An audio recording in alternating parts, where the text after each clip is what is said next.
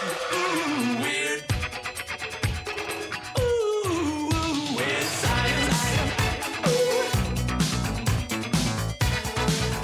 Hello. Hello. This is Joya Italiano. This is Jeff Ekman. And welcome to Oh, That's a Thing, a podcast about the real science in sci-fi movies. Even if you haven't seen the movie, don't worry. We use the movies as jumping off points for some pretty awesome and real topics. That's right. We're not experts at all. We're actually just a couple of goons who Googled some stuff. But this stuff is pretty cool. Yeah, so sit back, relax, maybe learn a thing or two. Here we go. Here we go.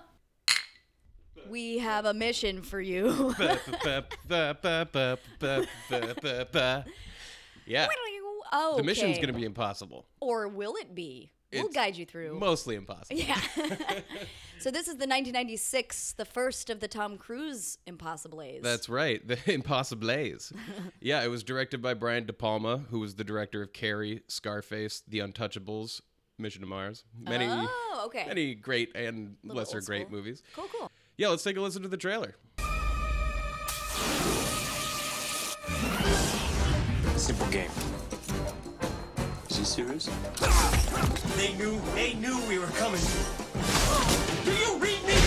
I don't care how he did it. I want to know why he did it. Who sent you? No one sent me. These guys are trained to be ghosts. Let's not waste time chasing after him. Let's make him come to us. This whole operation was a decoy. I can understand you're very upset. You've never seen me very upset. Classic, man. Yeah, it's a great movie. One of the writers on this movie is this guy, David Koepp, who has credit on so many movies, it is ridiculous. He has, like, writing credit, at least, on Jurassic Park, Snake Eyes, Stir of Echoes, the Tobey Maguire Spider-Man, Panic Room, Indiana Jones 4, Spielberg's War of the Worlds, Angels and Demons that knew them up. I'm saying he works. Right. He works a lot. I was like, how many titles is he gonna list? Exactly. He's a working stiff. Yeah. Anyway, well, but this is one of those classic movies that reimagines the original Mission Impossible series from the 60s, right? The original series ran from 1966 to 1973 and then was revived in 1988 for 2 seasons. Okay. And then Tom Cruise started a new production company and decided that his first movie that he wanted to produce was Mission Impossible. Oh, that's right. He was one of the producers on this. Okay, well, I found an interesting tidbit while filming the famous scene where Tom Cruise drops down. Apparently, Cruise's head kept hitting the ground until he finally got the idea to put coins in his shoes for balance. Oh. Could you imagine just like slamming your forehead into the ground every time you film? God. Yeah, just a couple of coins. Well, you know, he's like a tiny little pint-sized dude, so just a couple of nickels and it got it all squared away. One of the coolest things about this movie is all the like crazy spy gizmos that they use, right? They have like infrared glasses and body heat sensors and fingerprint scanners and stuff. So I was just looking into some real life spy gizmos. Are you ready? I'm ready. Okay.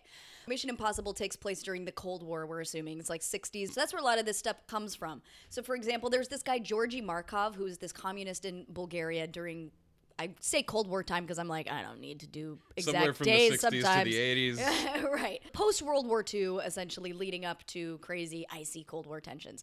Anyway, this guy, Georgy Markov, he's a communist in Bulgaria, and his writing was winning all sorts of these awards and, you know, stirring anti-communist movements all across Europe. So one day Markov was walking to his car in London, and then he felt this like sharp pain in his leg, and he turned around and saw this guy that was just fumbling with an umbrella before running away. And it was discovered that it was this umbrella dart gun.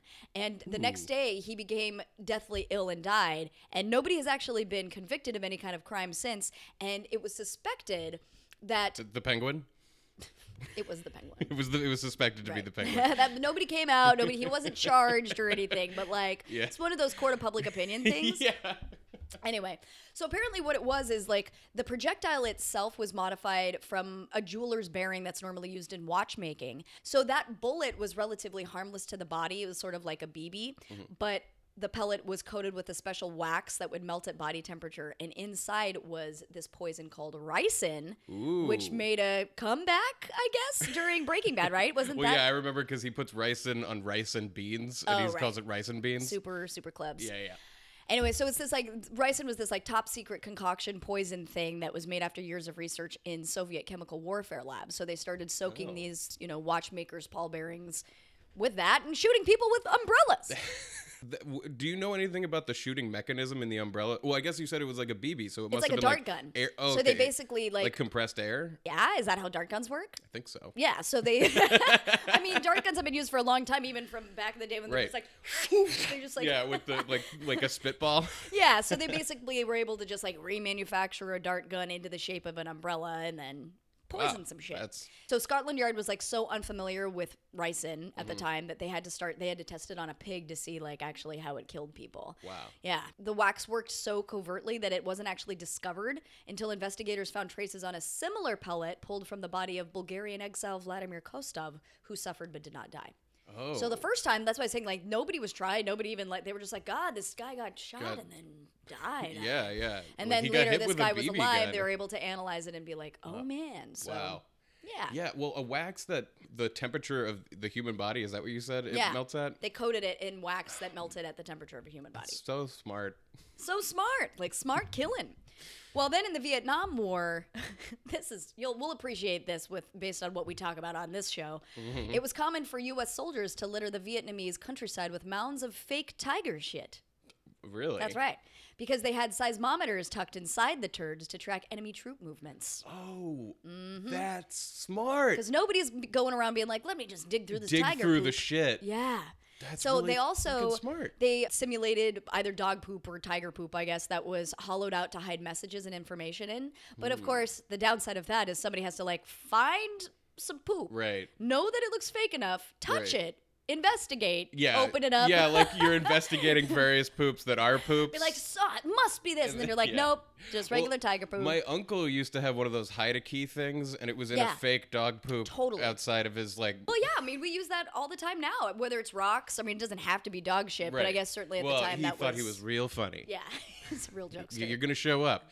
You're gonna look for a dog poop. Pick it up. Right. Be his house Yeah, guest. You're like, exactly. all right. Getting a little bit more classy, we have a scientist, Hal Classier Lipset. than poop. That's right. Yeah. A little bit more classy. Got it. Scientist Hal Lipset specialized in inserting audio devices into crazy places that were concealed as something else. But Like, you said. I'm thinking really hard. Okay. Anyway, so he specialized in inserting audio devices into these like crazy places, but they always were supposed to look more mundane or whatever. Mm-hmm. He actually operated out of this like covert laboratory hidden behind a false storefront. So he was like the definition of mad scientist guy that's like, ooh, ah, ooh. One of his most famous pieces was this martini olive that he was able to bug. So people would be drinking. Of course, it kind of sucks because you couldn't actually use it with alcohol because a short would happen. But so still. it had to be like a fake martini. Yeah. Like water in a martini glass. Yeah, exactly. Because vodka does like look different in a glass Yeah. slightly. It's like thicker. It seems thicker. But It do- anyway, yeah. especially if it's been, shaken, stirred, if you add some vermouth to it. But what was interesting is, so like this guy Lipset, he needed to demonstrate to a Senate Constitutional Rights Subcommittee how easy it was to whip up these devices. And he presented them with dozens of these different bugs that he'd made, that he'd custom built for the testimony. And the pièce de résistance of this presentation was that he'd actually sneakily placed bugs into the committee's own microphones before the hearings and played the proceedings back to them. And what his idea was to prove to them that wiretapping technology should actually be employed more by the private citizens, since the government's already using it so much, and maybe it's more beneficial or useful to have just people on the ground. But the plan obviously backfired because the subcommittee was so outraged about being recorded that they started cracking down on private use. So, yeah, and then even though when he was trying to move on to make things that were more efficient or more useful, people were still like, no, we love the martini thing. Do the martini olive. That's clever. I mean, everybody loves a martini olive. I love things that look like other things. Yeah. You know, it's like you've got your, what is it? We do that a lot with weed smoking devices. Or Oh, whatever like we- the little pipes that look like Coke cans or not, Exactly. or like, yeah. That's right. I mean, sometimes people are taking a Coke can and turning it into a pipe. Correct. No, but these are there like, actually and then like you they hide sell shit them, yeah. inside and all of that stuff. I love that stuff. So Yeah. clever. Hidden compartments. Yeah, I mean, and along the same front, there's the idea of making guns into things that don't look like guns, like lipstick guns, like tiny little pistol that you just turn the lipstick up and it shoots. But of course, it's like, is that how you put on lipstick? Like, that seems pretty overt to be like, let me just put this on. I'm pointing it at you and twisting it this way. I would think that it's more about getting it through a security checkpoint Right. and then using it as a gun than being like, I'm just putting this on my lips Right. and boom. Yeah, exactly. I've got you. Right. Well, because the same idea with smoking pipe guns, where it's like, it's fired by placing the barrel in your mouth and then holding a lighter to the trigger, which is inside the barrel.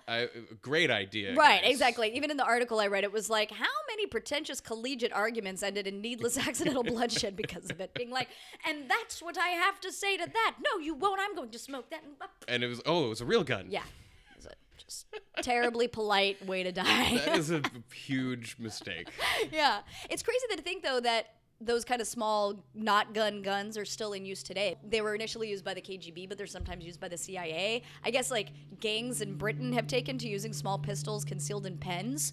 Wow. Like pen guns, that's the biggest thing. So it's become such a problem that Scotland Yard started a collection of their own for use as a reference guide and training police to spot them. They're little pen guns. Wow. I didn't know they made guns that small. Yeah, like at the Walmart, can you go get those guns like at any gun store? I don't know about that, but considering the KGB and the CIA are using it, I'm like, Yeah. or gangs. I mean, it's Right. got to be Gangs something must that be able to somebody underground has been like, Yeah. fashioned this gun at. I don't think it's a Walmart Yeah. scenario at this point. I wonder if they you know, the place where you go to get guns. Walmart. Unfortunately. Yeah. So do the pen guns? They must be one shooters. So Yeah, exactly. Yeah, it's not like it's not like automatic riddling someone with bullets from your pen, like click, click, click, click, click, click, click, Yeah. click, click, click, click, click, click. So yeah, I was looking into some spy stories. We were talking about Sun Tzu a little while ago being a forensic entomologist, and Sun Tzu is also known for writing the book The Art of War. Right. And he used this tactic called doomed spies. And he would basically supply spies with false information and then send them to spy on the enemy and arrange for them to be captured. And then during torture, the spy would divulge the information believing it to be correct, but it was wrong. Then the enemy would form a battle plan based on the false information. And once the enemy realized that the spies had lied to them, they would obviously be killed. So Whoa. I imagine Sun Tzu only did this to people he hated. Wow, that's like some crazy ass reverse psychology shit. So that was like one of the spy techniques that he had like invented that seems very effective, Definitely. fucked up to do to somebody. Yeah. So he's testing them to see whether or not they would spill their guts. No, they're expected to spill their guts, and then the enemy would make a game plan based on the wrong information that Sun Tzu supplied. So then Sun Tzu's army is actually like positioned to take out like the new position. He basically plants a false plan in the enemy's head. And then the Okay. enemy thinks like, okay, so Sun Tzu's troops are all over here, so I'm going to position it this way. And then Sun Tzu's like, he's going to think I'm over here, but I'm actually over here. Right. And in the meantime, I really fucked somebody over to do that. That's fucking crazy. Do you think they still use those kind of tactics today? There must be instances of it. Oh, yeah. But how do you fight a war? I Right. guess it really is kind of boiling it down as though you're playing a fucking football game. You're It's like, you're gonna go totally here, the right? reason football games are so fun and successful is the because it's war. and it's the strategy of war. Yeah, Basically. it's war kinda without crazy. actual killing. Wow, that's crazy. Well, let's say you did have a soldier that was captured by the enemy and placed into some kind of POW camp. You want to make sure he's well prepared to escape, and certainly not just getting out of prison, which is hard enough, but then being able to, find his way around in deep like enemy territory, especially a place like Vietnam, which was like crazy jungle land. Oh. So they created these compass buttons. It was like a functional compass hidden inside a button, which flips open with the reversal of a screw. So the prisoner of war would simply remove both of the buttons and then balance one on top of the other, and the freestanding button would swivel to point north. That's so that awesome. fucking great? And so they didn't have to like make their own compass Correct. if they escaped. They had the Oh, compass that's buttons. so smart. Yeah, they glowed in the dark, which seems a little, if you're trying to like They glowed blend in the dark? Yeah, but still, I'm like, how did you do that? But yeah, I thought that was really cool because it's really just using the Earth's magnetic force. Yeah, no. I think you can like make a compass in the wild. I've heard about that. But if you have like the like right materials, water and like leaf. I think you might still need a piece of metal Right. for it to align along the magnetic It lines. was some fucking movie that I saw it in that was Yeah. like, well, all we have to do is exposition explain away so that this makes sense, you know? But then like imagining if you've just escaped from a thing, people are chasing you Right. and you're like in enemy territory. have time like, to be like, all right, let me test the air. Yeah, like my finger here. Yeah. So I also read about this guy, Eli Cohen. So he was an Israeli who infiltrated the Syrian government and reached really high-level positions. Mm-hmm. And at one point, he went on a tour of the Syrian army facilities at this place called Golan Heights. And he pretended to be appalled by the fact that the soldiers stationed there were left in the sun for hours at a time. So he ordered trees to be planted at each position to provide the soldiers with the necessary shade and to camouflage positions. What they actually were markers for a potential bombing campaign. Oh, wow. And when the 6 Days War broke out, Golan Heights was defeated in less than 2 days.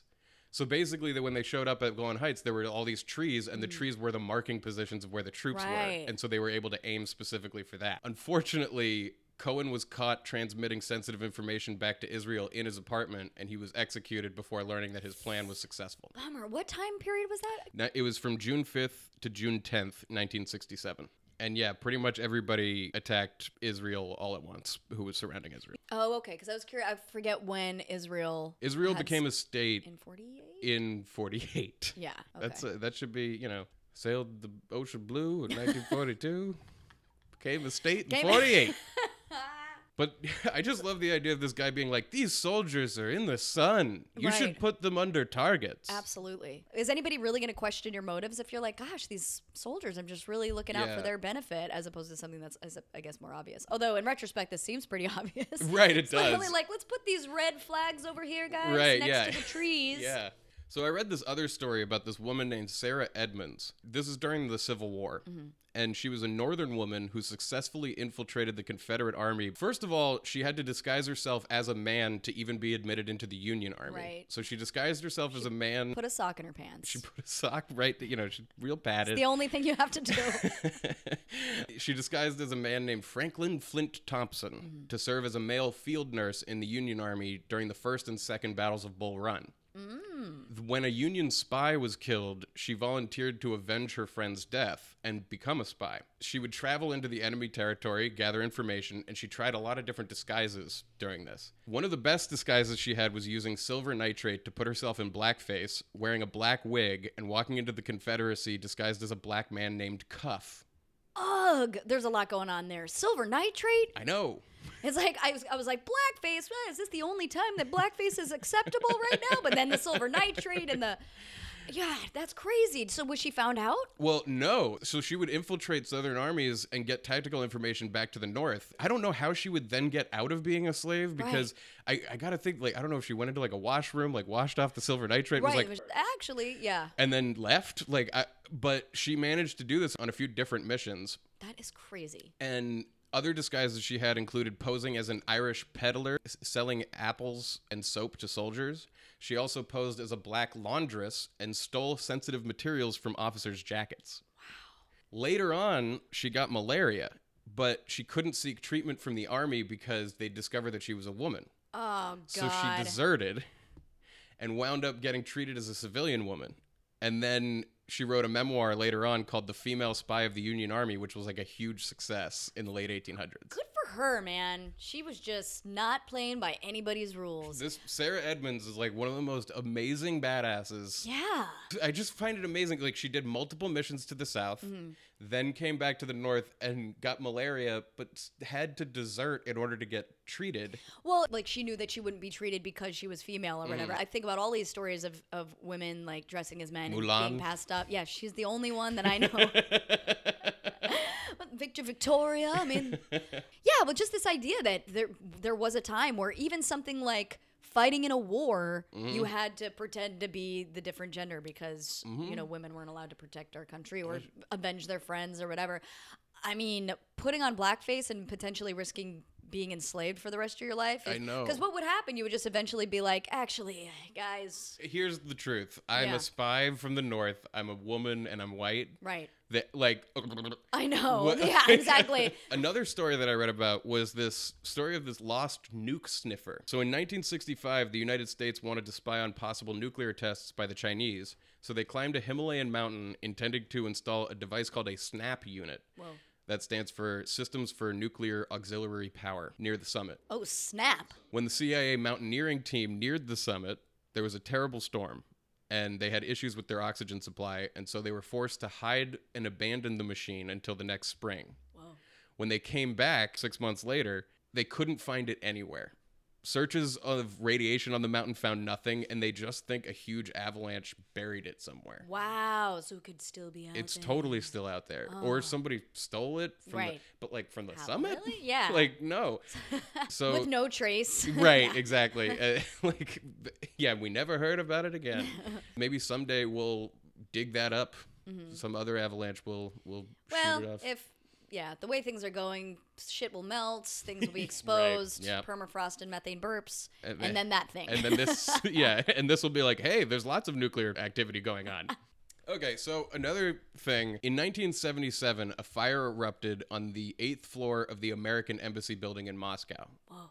And of course, KGB officers dressed as firefighters went in and just took everything. Of course. And it's in Mission Impossible, they do pose as firefighters, do a Mm-hmm. fake fire in order to get into the CIA building. There's a lot of costume for firefighters. You lot of- can really like block your face. You Yeah, can- it's a perfect disguise. Sandra Bullock does that in The Net. That's right. Man. Firefighters. She learned that from the KGB. So when we wound up building a new embassy in the early 80s, the building's columns, which had been built by Soviet workers, were found to be riddled with listening devices. Of course. Like, nothing sensitive could be talked about in the building until 1994, when American workers were allowed to partially dismantle and rebuild the embassy with 4 totally new upper floors. So the new building finally opened in 2000, and only the top 4 floors are actually trusted to be safe to have a real Right, conversation. because- But who would have hired the Russians to build the embassy? Well, all of that embassy talk is a delightful segue into this crazy dive that I went into. Okay. Whew. There was a gentleman by the name of Lev Sergeyevich Terman, better known in the Western world as Leon Theremin. Ooh. Does that ring a little bellski in your It brain? rings a Okay, for those of you who don't know why we're making crazy noises, we've talked before on this show about the theremin, which is this crazy gizmo. It's a musical device from the late 20s where you wave your hands over 2 antennae and they make like weird pitch noises. Correct. So he is also the creator of one of the most successful listening devices ever used against the American government. Whoa. Oh, I will tell you more. I know that's what you want. I do want that. Okay, so this guy Theremin, he was a scientist by training, and as a young student, he was an aspiring physicist. He actually entered military engineering school for radio operations during World War I. And then after the war, he worked on experiments, including a device to measure the dielectric constant of gases, which is the ability of a substance to store electrical energy, as well as hypnosis. He even did work in Ivan Pavlov's lab. Did you know that? I.e. of dog Pavlov's fame? dogs? Yeah, I'm like, ooh. I don't know much about him, but I know about his Yeah. dogs. He had a bell too. Yeah, I right. know that. Bell, of course. Well, in 1920, Theremin noticed that an audio oscillator, which is what produces radio frequency, changed frequency when he moved his hand near the circuit. So that's how the theremin was born. We've talked about it. The theremin uses the player's hand proximity to a pair of antennae to generate electronic sound. So he starts touring around with it in the 1920s, and in 1928, he brought the theremin to the United States. He actually set up a lab in New York and worked with RCA to produce more theremins.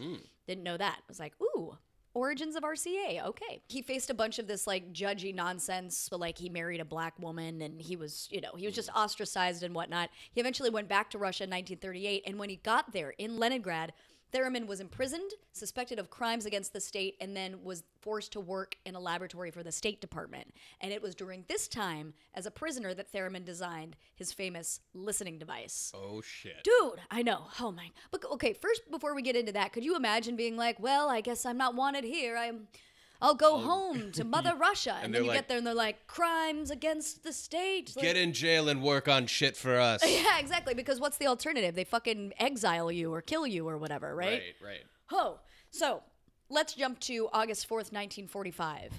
The European portion of World War II was over, and the nuclear bombing of Hiroshima was only 2 days away. This group of 10 to 15-year-old boys from the Young Pioneer Organization of the Soviet Union arrived at the U.S. Embassy in Russia, carrying a hand-carved Great Seal of the United States of America. They presented the seal to W. Avril Harriman, who's the U.S. ambassador to the Soviet Union, and the seal was given as a gesture of friendship between the U.S. and the Soviet Union. And so he then hung the plaque in the study of his residence Spaso House. Unbeknownst to him, though, the seal contained Theremin's sophisticated listening device. This device later became known as the Thing. Ooh. This is before The Thing. Correct. But it makes me wonder, too. I'm like, what if there's some weird undertones there? Thing Like from not outer trusting, space. blah, blah, blah, blah. Anyway, so it was known as the Thing, and it wasn't actually even discovered until 1952, which was about 7 years later. Holy shit. I know. So for 7 years, That's just why it was hanging so there, and they're like, successful. look at this beautiful thing carved out of wood.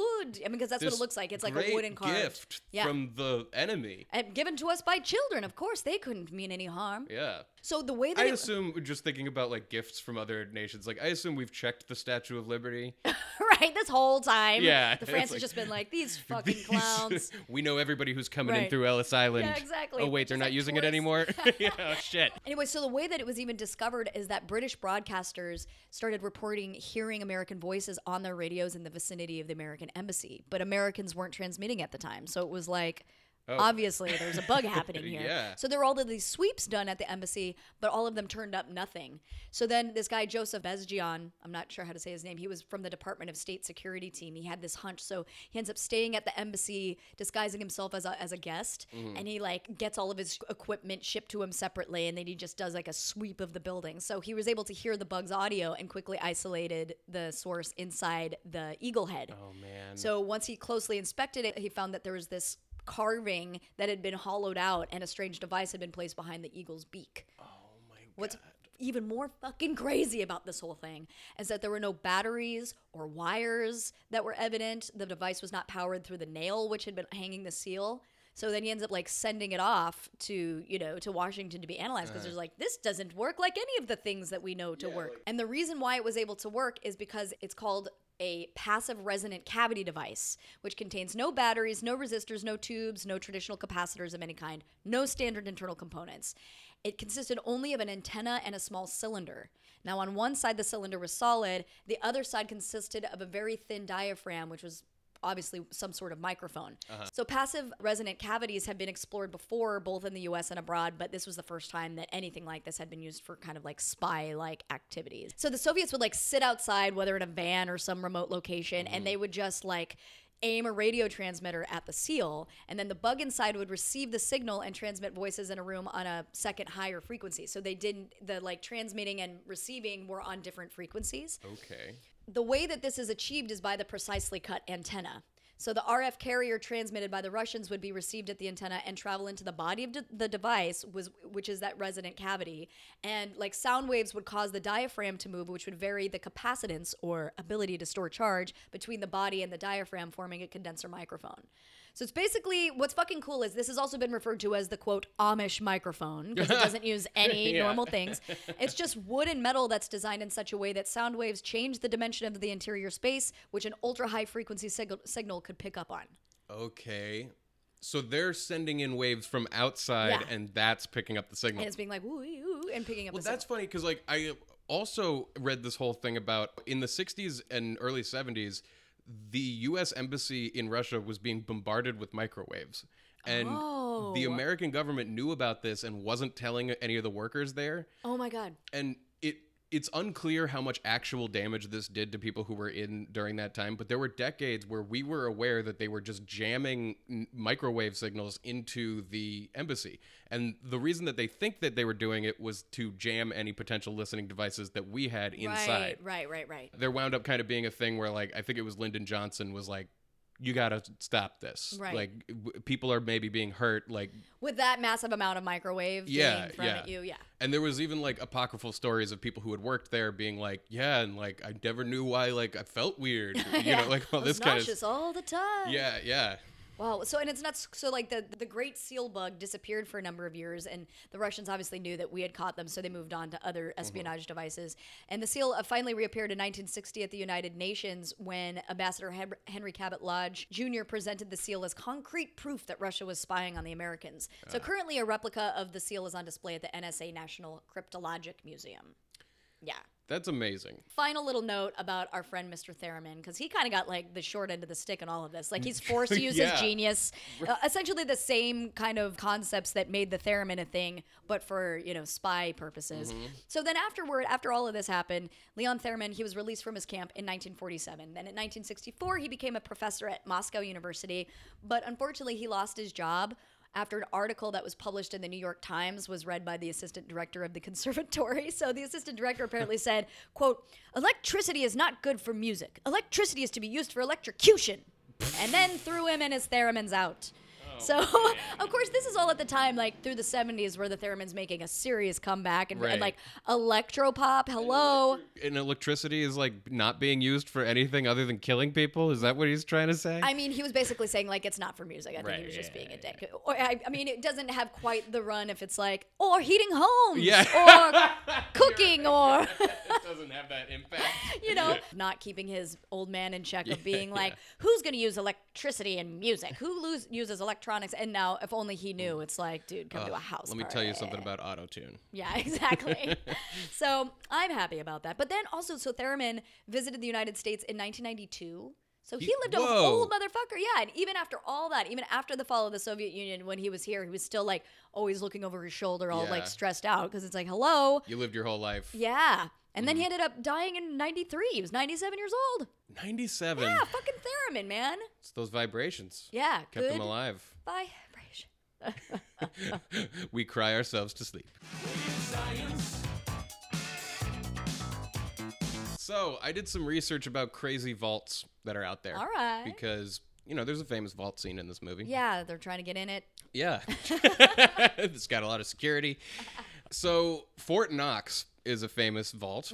And so there's like a solid granite wall perimeter, squadrons of machine gun wielding guards and armed military. And if you get past all of those, they have a 22-ton vault door that has a lock so intricate it takes a 10-person team to unlock it. Whoa. Yeah. Over the top. Yeah, it's like Sylvester Stallone's over the top. That's right. Can you imagine, like, who's out sick? We only got 9 people? I mean, I wonder how that is, because I'm thinking, Twin Keys Terminator style, but what does that mean? It's like, when I say this, you say that. It's a call and response. Yeah, hopefully. I mean, by that point, you should... When I say Fort, you say Knox. Fort. Knox. Fort. Knox. That's right. That's hopefully how they open it. So, yeah, there's a whole ceremony that they do. They sacrifice somebody. So the New York Federal Reserve Vault is so secure that no one is allowed to enter it, and only robots move stuff around inside. But then it's like, I don't know who's controlling these robots. And like, it seems like a complicated system. Well, and certainly, as we've talked about before, it's like if something is electric, it can be hacked. You'd think. Yeah. But apparently its security is so trusted that foreign governments use it for gold storage. Wow. So it's like considered to be the most secure location in the world. I suppose it makes sense, these kinds of, Mission Impossible / Ocean's 11 things where it's like, we have to have a whole crew of sleuthers that can just get through. And I guess it's like, if you're, let's say, conceptually, you're building a bunker that's supposed to withstand like a nuclear bomb, an earthquake, a hurricane, and a tsunami. Right. And it's like you're building a bank vault that can withstand everybody being a robber. I don't know. Right. Like, it seems like it's overkill for just does. people. It's like, you don't have to build something that heavy for like people to not be able to. But I guess it's like, if that you person drill brought through a it. huge bomb Yeah. or a drill, yeah, but it's super secure. Also worth noting, the place where the Queen's treasury was held for a long time is now home to the Hard Rock Vault. Ooh, cafe? So that's where, Hard Rock? yep. Okay. That's where like Jimi Hendrix's Flying V guitar. No way. Some handwritten lyrics from John Lennon, and it used to Okay. hold the Queen's money. Gotcha. Yeah. Wow, the things we value. I mean, those are valuable things. It's just interesting. Yeah. Some things we would display for people to look at. Right. And then some things we're like, these need to be vaulted up. Well, you got to go to the cafes to see the display. That's right. Ugh. They No gotta- one wants to do that. You don't want to fuck with John Lennon's handwriting. you don't want to fuck with it, but they have like the fucking Constitution on display. You know what I Oh, mean? They just put it behind glass. That's a really good point. Yeah, the Louvre exists. Yeah. I don't remember at what point they use a floppy disk in this movie. I want to talk about floppy disks. Yeah, they use it a bunch. They use it. Yeah. It's 96, my God. Yeah.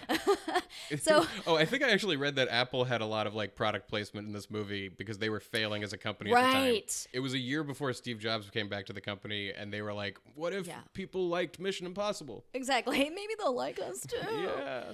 For those of you out there, you youngsters, the floppy disk drive, or FDD, was the primary means of adding data to a computer until the CD-ROM drive became popular. Hopefully people still fucking know what a CD-ROM is, right? Yeah.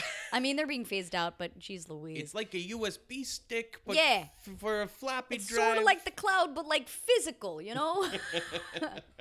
Basically, a floppy disk drive reads and writes data to a small circular piece of metal-coated plastic. It was invented at IBM by Alan Shugart in 1967, and the very first floppy disk drives, they used an 8-inch disk, which then eventually evolved into the 5.25-inch disk that was used on the first IBM personal computer in August '81. So from 8 to 5.25, that's and pretty cool. those were like the actual floppy ones. Yeah, they that you were could flip flap and yeah, flop. the thing that they put it in was like bendy, not like super bendy, but it wasn't like the hard cases that you It think was about all today. floppy. Yeah, it was just super floppy. But to put it in perspective, though, the 5.25-inch disc from the 80s held 360 kilobytes, which is compared to the 1.44 megabyte capacity of today's 3.5-inch diskettes. They're called diskettes now because they're smaller and more sleek. So the modern ones are 1.5 megabytes. Yeah. If you It's round up. amazing. You can't fit a song on that. Yeah. Can't fit a song on that. No, Can you really not? I can't. guess you can, No, like a full song's song. about 3 megabytes at least. So at first you're like, this is useless. So let's think about how a floppy disk works, though. It kind of works very similarly to a cassette tape. For example, both use a thin plastic base material coated with iron oxide. The oxide is a ferromagnetic material, which means that if you expose it to a magnetic field, it is permanently magnetized by the field. Both can record information instantly, both can be erased and reused many times, and both are very inexpensive and easy to use. But the main thing that is a huge disadvantage for audio cassettes is that it's a sequential device, meaning that it has a beginning and an end, and if you want to get to a song at the middle of it, you have to fast forward or rewind. We remember these days. You're like, I yes. love this song on my mixtape, but I can never get it quite right. Yeah. So what the FDDs did was, since they were shaped like discs rather than a long, thin ribbon like you see in cassette tapes, the tracks are arranged in concentric circles so that the software can jump from file 1 to file 19 without having to fast forward through files 2 through 18. Sort of like how a record, Yeah, like a like an record old player vinyl finds record. those little ridges on there. So the needle can jump around at random. Exactly. The computer hardware and the floppy disk drive controllers start the motor in the diskette drive to spin the floppy disk. Didn't know that there was like a fucking motor in there.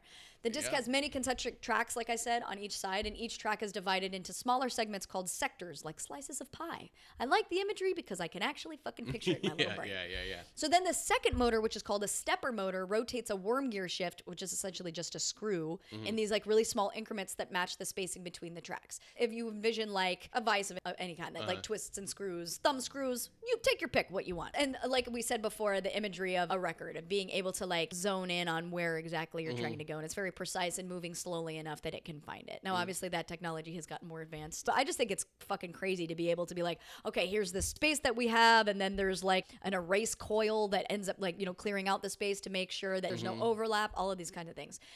To me, I don't even know how you get to that point, which is why it's crazy to be looking so far back and be Right. like, that's old news. Yeah, and well, the idea of like a thing that you magnetize and then it like keeps that state. Yeah. I guess like that's a form of information, and all you're trying to do with any of these things is like if you can boil it down to binary code, which is like an on or an off, Yeah. then you can kind of say anything with that language. Right, absolutely. Well, and I haven't even scraped the surface of like coding and Right. all of that kind of shit. Well, because I think like spinning hard drives, which is what everybody's used up until recently, like in phones and most modern computers, you now have something called a solid state drive. But the spinning hard drives, which are much more higher capacity and still in use commonly, is literally that. It's a disk that spins. You hear it like whir up. Oh, totally. To your point about the magnetization, it's sort of like how the technology that's used on the stripe on the back of your credit card. Okay. It's like basically magnetizing minute iron bar magnet particles that are embedded in the diskette surface. Okay. That's how magnets work in this case. It's crazy. And credit cards have been around since like the 50s. Yeah. It's crazy. I don't. And have they always worked like that, or did they I think just magnetic use the number? strip credit cards Oh, have been okay. around like for a long time. That's crazy. That's why we're now going to this chip and pin thing, because people are like, this is so old. It's very old. And it's vulnerable, and that's why things like the Target hacks and credit card hacks that have happened over the last years is mostly because of this old system of magnetic strips. Yeah. Wow. So yeah, what's cool is floppy disks, even though they're, rarely used in the same way that we used to, they're still used in like Sony digital cameras for software recovery. Obviously, we think of the most popular high density form as the zip drives. Right. So we still use the technology, but they've become much smaller and much vaster in the kind of space that they can hold. Yeah. But yeah. I love floppy disks. I kind of wish we still used them, but I also don't. Yeah. I think that's about right. So, this movie's kind of famous for its mask technology. Currently, you can definitely perfectly scan somebody's face into a computer using like laser technologies and everything like that. And you can 3D print that face back out, but it's nowhere near as sophisticated as in the movie. Right. So Remind me what happens in the movie? Well, in this one, he looks like a whole different person, Right. and then he like rips off a whole face, and it's Tom Right. Cruise under there. Of and course. yeah, and in later movies, they use digital effects where it's like literally one actor, and then they superimpose that actor's face on the mask as they rip the mask off and Right. stuff. But what you can do today is print out a mask that's just like your face, but it'll be more like a Halloween mask than something that like looks like you are Of somebody course. else. I mean, Because how do you mimic skin? that's an incredibly difficult thing. You start doing that with makeup and stuff like Yeah, that. yeah. Like, well, that's where I started thinking about it. It's like, I mean, a better thing to do would be like Jiminy Glick or the Clumps or. Oh yeah, or or just like oh, prosthetics and stuff. Do you know about the host of the Gong Show? Okay, so they brought the Gong Show back recently, and the host is this weird quote unquote comedian from Scotland, has like a weird face and eyes, and then you find out it's actually Mike Myers in crazy makeup. Oh wow. And they're like not telling anybody that it's Mike Myers, and so you're like, what the fuck is the bit here? But when you look at him, you're like, something's wrong with this man. Right, very uncanny valley. Yeah, it's pretty good, but it's also like, okay, prosthetics and makeup, that's Right. gonna be good. But the problem is, if your bone structure is different than somebody else, and you have to subtract from your face rather than add to it, you Right. can't make your face I look know. like somebody else. And we haven't even fucking done Face Off. Well, I think there is facial bone reconstruction surgeries and Well, stuff there's like that. There's face transplants and everything, but I mean, and not to say like, and Face Off really, I felt very unrealistic, guys. You could never replicate someone else's face without the bone structure. Right. Well, if you have like an incredibly small bone structure, you might be able to add mold. to it Oh, yeah. and make your face look like somebody else's face pretty accurately. Yeah. But then getting like every muscle movement to look right, Right. is incredibly I mean, hard. I guess people that like Elvis impersonator, people get their faces Yeah. done all the time to emulate somebody else. Yeah. No. I actually read a story about a guy who lost a big chunk of his face after having cancer removed. And they used 3D imagery and 3D printing to print out a prosthetic section of his face to go on almost like a mask. And it like filled the hole in his face. And it looks bad. Oof. But it's better than a hole. Yeah.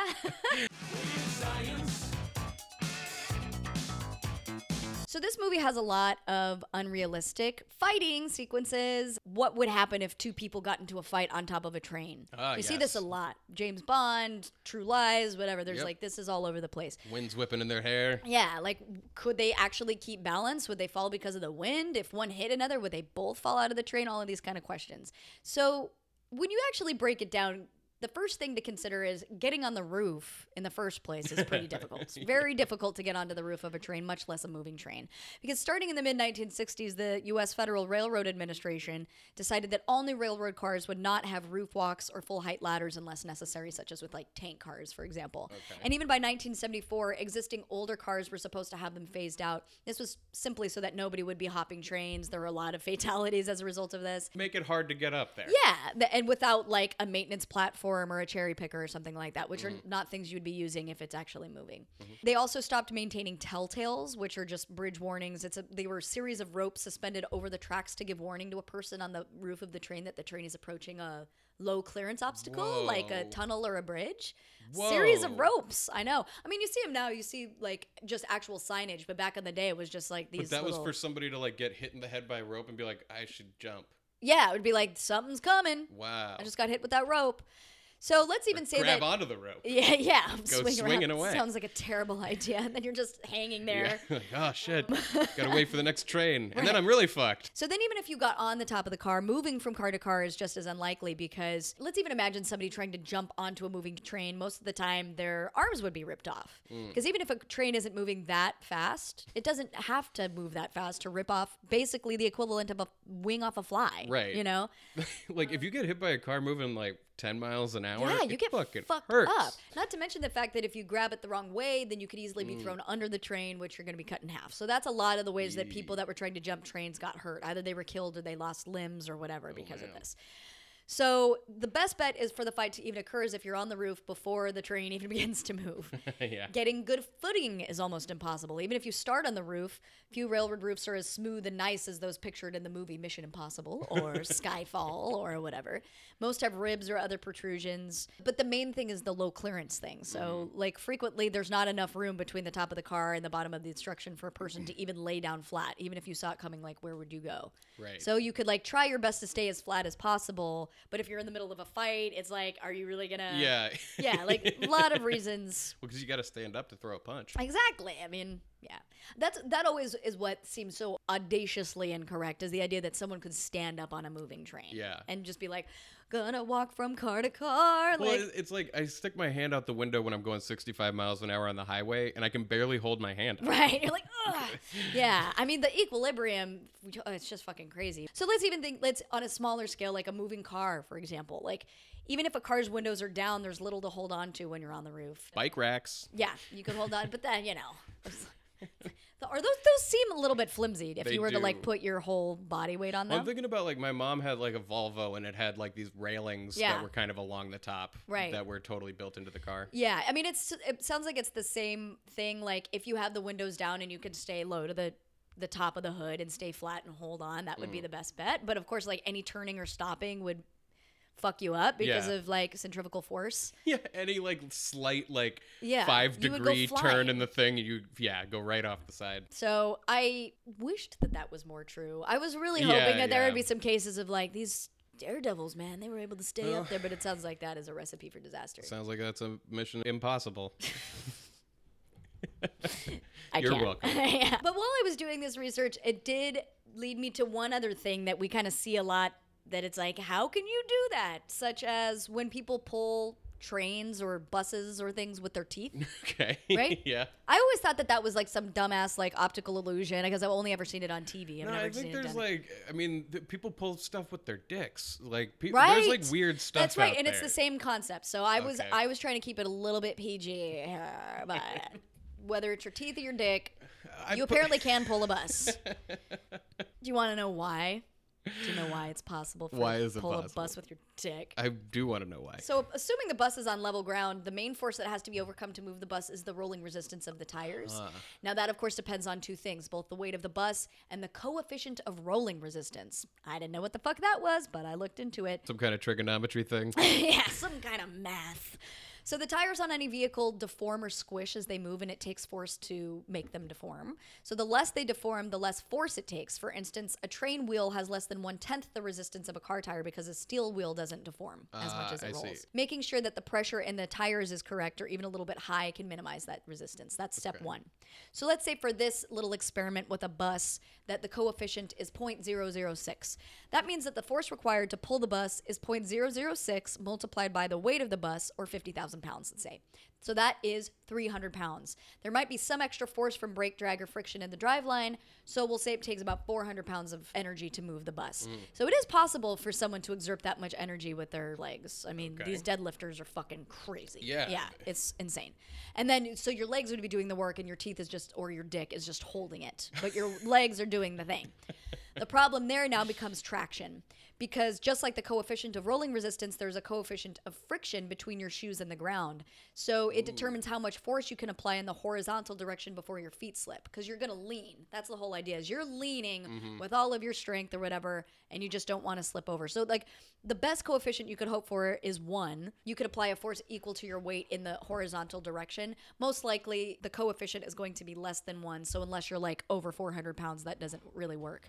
So that's why people will anchor these like ladders on the ground, and so then they'll just be pushing against the ladder as opposed, and it's still the same idea of like Right. leaning all the way back, but then you have something to push up against, and certainly once the wheels start turning, then it just kind of keeps Then going. you can right? once it moves a little bit, it just moves. Yeah, your teeth aren't doing the pulling, your neck muscles aren't really doing the pulling. Most of the weight is in your legs, and if you're super horizontal, like along your spine.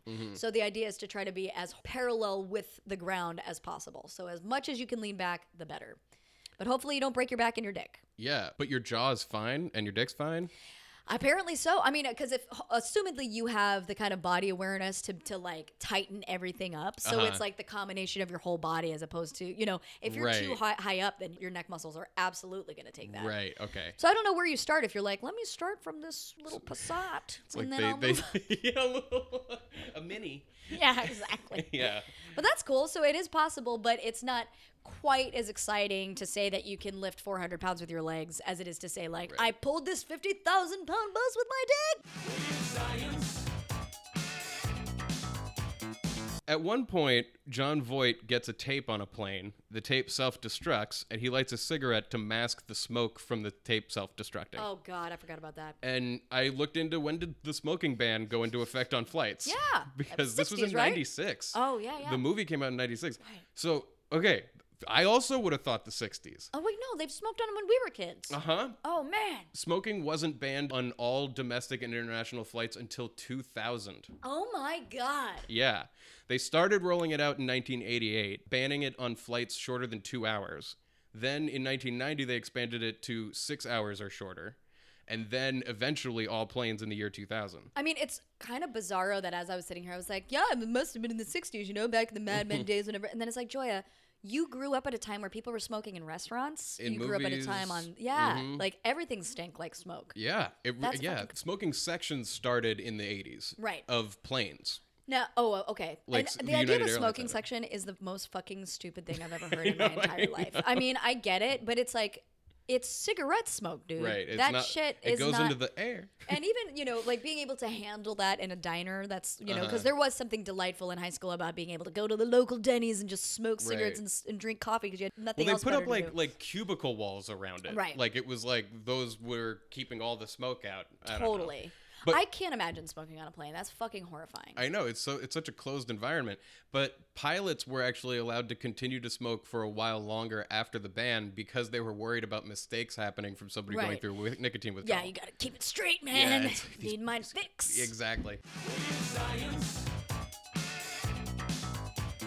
I don't think I took any notes down in terms of lines. Favorite lines I had, because at the end John Voight goes off on this ridiculous thing where he's like, "It was inevitable. No more Cold War. No more secrets you keep from everyone but yourself. You wake up one day and the president's running the country without your permission. How dare he?" And you're like, Impassioned. wow, okay, Impassioned so that's speech. your whole thing is like, I had more power when the Soviets were around. Right, exactly. I don't like. Yeah, the- it was an interesting time. I wish I would have done more research into like the original series to see like 1966. It's an interesting fucking time in American history, certainly Yeah. with regards to like spying and then new technologies in general. Yeah, and I wonder how the House Un-Americans Activities Committee, yeah, how they how they factored McCarthy. Yeah. That is it, right? Yeah. Jeez, I had like a brain like. in. Jenny McCarthy. it was No, Jenny It was Jenny McCarthy's McCarthy, definitely. HUAC. She was singled out, and then singled out reference, guys, baby, baby. Well, that's actually an amazing thing because that's what McCarthy was doing. He was singling people out. Oh God. All right. All right, that's enough. We've talked a lot, but this was really cool shit, man. So we're doing The Mummy next. That's right. It's going to be fun with Brendan Fraser. Such a time. In the meantime, you can rate and review us on iTunes. You can find us at ohthat'sathing.com and ohthat'sathing on Facebook and Twitter. And Instagram, And is a new Instagram. thing. We're including all of these fun pictures of shit that we've found throughout our Pictures, articles, journeys. cool videos. Yeah, you can interact with me personally, man, at It's a Joya Mia on Twitter. And I'm at Jeffrey Ekman on Twitter. We love you guys, We sincerely. deeply love you. Rate, review, tell your friends, the whole nine. We'll see you guys soon. Have a good week. Bye. Bye.